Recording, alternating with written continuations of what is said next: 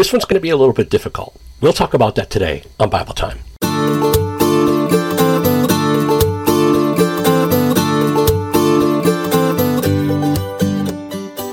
Hello again, everyone, and thank you for joining me for Bible Time. I got a question from someone at my church, and it was a great question and one that I've had before and one that I've pondered for many, many years until the Lord graciously led me to all the ways to understand this. And I'm hoping that I can do that today with you. But I have to admit, it is going to be difficult. I highly recommend that if you're watching this on YouTube, you watch again, or if you're listening on the podcast, you listen again, just to see if God will quicken it in your hearts as we go through it. So the question is, if the thief on the cross spoke to Jesus and Jesus said, "Today you will be with me in paradise," then why does Paul say that the dead in Christ shall rise first in 1 Thessalonians chapter 4 when Christ returns? How can it be both things? Do we go to heaven immediately, or what happens? Excellent question. And one that, in order to completely understand, we have to look beyond ourselves. We have to look outside of the creation at the Creator. Let me give you an example. I'm a software developer. I create software that people use to make their jobs easier, for looking things up, for doing calculations, for creating reports, all kinds of stuff. But I myself, as the creator of this software, do not go into the computer and push the ones and zeros around. I don't sit there with a calculator and spit the results out on the screen. I write a program that does it, and it just works. God, as the creator, is not bound by the rules of creation, just as I'm not bound by the rules of my program that I write, but I put rules upon the program. God is not bound by time, space, and matter. So if we go to Genesis 1:1, in the beginning, God created the heavens and the earth. Now, in the beginning, that's time. God created the heavens, that's space, and the earth, that's matter. So here we have a trinity of time, space, and matter. And we are all bound by time, space, and matter. No matter where I go, time keeps on ticking. No matter where I am taking up space. I can be measured. And my body is made up of many different things, which is matter. Now, within time, space, and matter, we also have another trinity. And that is time is past, present, and future. I can look at a calendar. I can look at a day that is in the past. I can look at today's day and know that it is today. And I can look towards the future and see what days are coming and what day of week it'll be on and so on. As for space, again, I can be measured. I have a height, I have a length, and I have a width. And, we can go beyond that. We can say days of the week and months and years, and there's all kinds of other attributes of time, just as there's other attributes of space, such as weight, mass, and such things like that. But those are the basic three: length, width, and height. And then with matter, it's solid, liquid, and gas. And sure, we can go beyond that as well and get into plasma and things like that. But it's solid, liquid, and gas is basically the foundation. So here we have a trinity of trinities. Each of the three parts of the trinity has a trinity with it, meaning that time has past, present, and future. Space has length, width, and height. And matter has solid, liquid, and gas. Trinity of trinities. So now that I've established that, we know that God is outside of all of that. You can't say, when is God? Where is God? What is God made of? We can't ask those questions because He's the creator. He created these things.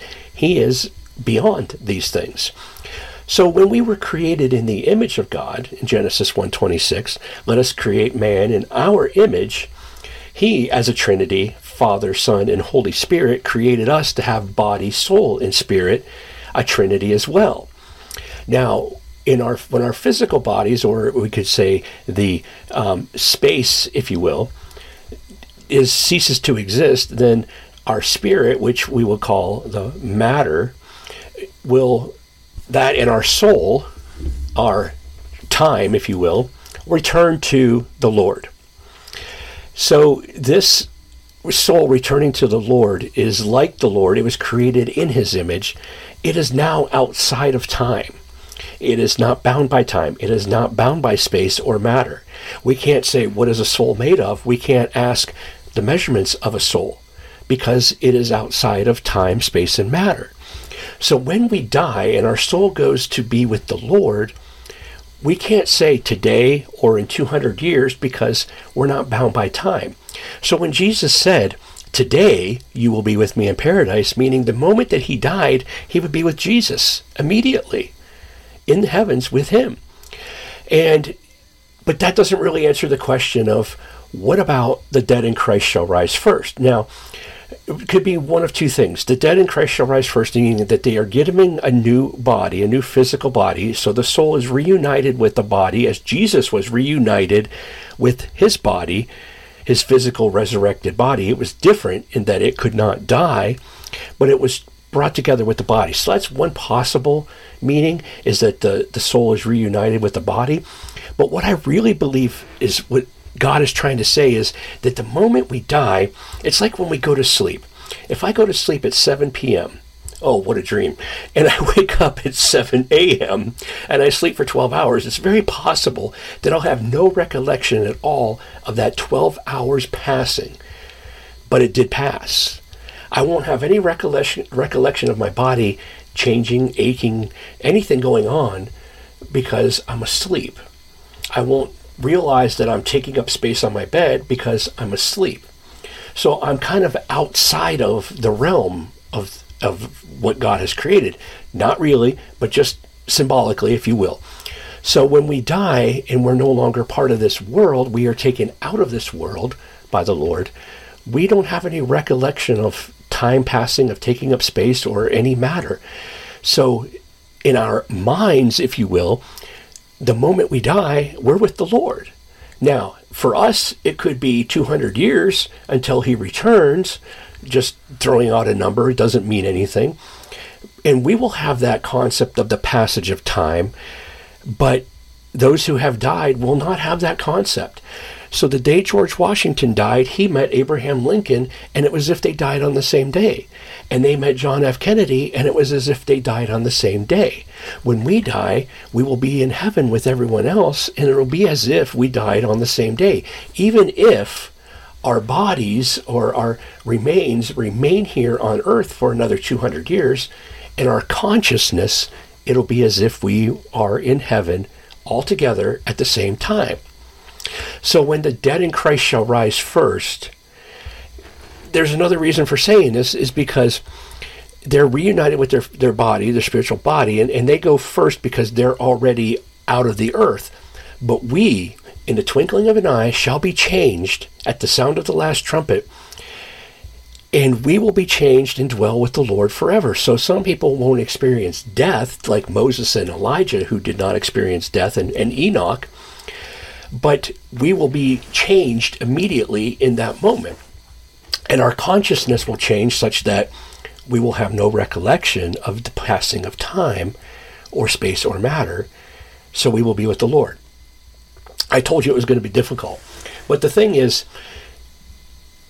when we die, we are with the Lord. And that's what's really important here. And that's the thing that I really want you to grasp onto, is that we'll be with the Lord.